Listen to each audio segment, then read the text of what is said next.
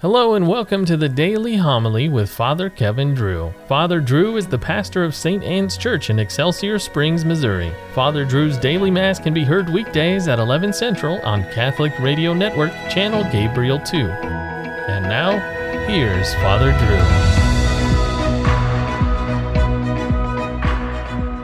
Drew. The Lord be with you. A reading from the Holy Gospel according to Luke. The scribes and Pharisees said to Jesus, "The disciples of John the Baptist fast often and offer prayers, and the disciples of the Pharisees do the same. But yours eat and drink." Jesus answered them, "Can you make the wedding guests fast while the bridegroom is with them?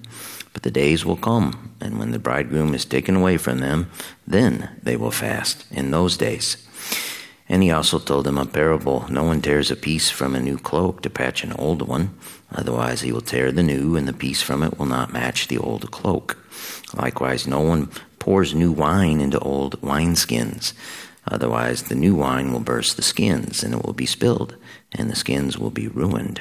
Rather, new wine must be poured into fresh wineskins. And no one who has been drinking old wine desires new, for he says the old is good." The Gospel of the Lord. In 1962, in Rome, the Second Vatican Council, a meeting of the world's bishops, convened to discuss the church in the modern world. One of the topics discussed was fasting and abstinence. In 1962, in Cincinnati, Ohio, a young entrepreneur was struggling to keep his business open. A few years earlier, he answered a tiny ad in the newspaper and bought into a small franchise opportunity with a fledgling hamburger restaurant named McDonald's. It was just him, his wife, and maybe a couple other employees working at his restaurant. And Fridays were his worst days. He made no money on Fridays. You see, Cincinnati was full of Catholics. It was a Catholic town. The man's neighborhood was 87% Catholic. And Catholics did not eat hamburgers on Friday. Catholics ate no meat of any kind on Fridays. So, in 1962, the restaurant owner, who himself was Catholic, invented the Filet-O-Fish sandwich. It saved his business, and he went on to own 43 McDonald's all over Ohio and elsewhere. In 1965, the McDonald's Corporation started offering the Filet-O-Fish sandwich worldwide. Now, this is interesting. The Vatican Council, which started in 1962, finally ended in December of 1965. And then, just 2 months later, in February of 1966, Pope Paul VI, breaking with centuries of traditional practice, declared that Catholics could opt out from abstaining from meat on all regular Fridays of the year. However, if they did opt out, Catholics were supposed to perform another act of penance on Fridays in lieu of abstaining from meat. That other act of penance, however, was never really specified. It was left up to local bishops to decide the penance, and the bishops basically just told people, well, to do whatever they wanted. Now, too many options can sometimes be a bad thing. You see, most Catholics today do not abstain from meat on Fridays, nor do they do other penance on Friday. Why? I would contend it is a problem of optionitis. When too many options come into play, people tend to forget what the rules are altogether. Today's gospel passage is about fasting.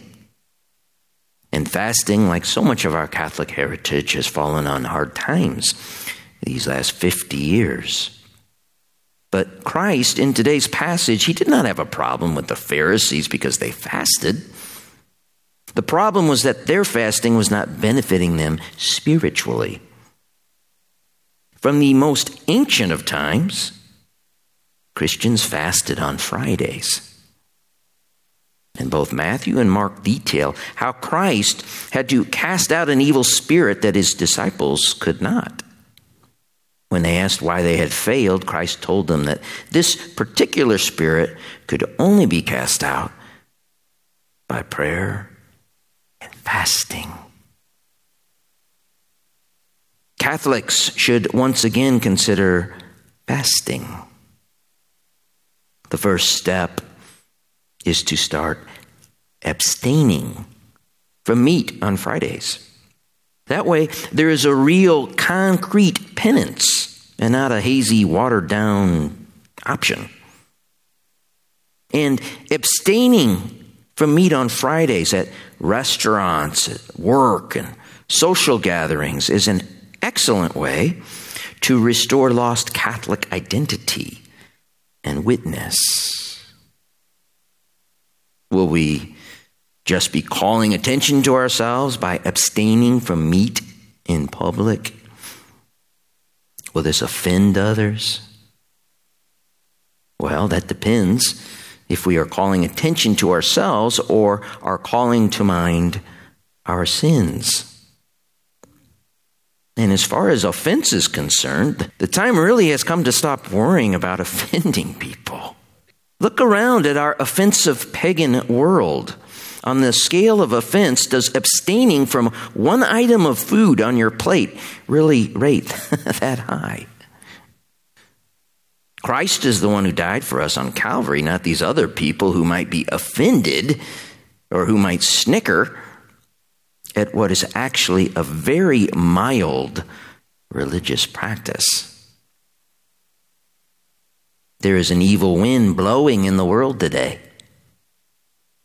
It is manifesting itself in all sorts of perversions, abominations, and hellish lunacy.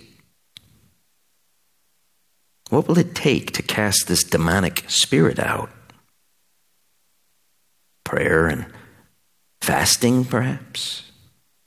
Christ encouraged it. Maybe we can start making reparation by abstaining on Fridays, the day the bridegroom was taken from us. We can witness to our faith and make reparation for our sins and the sins of the world.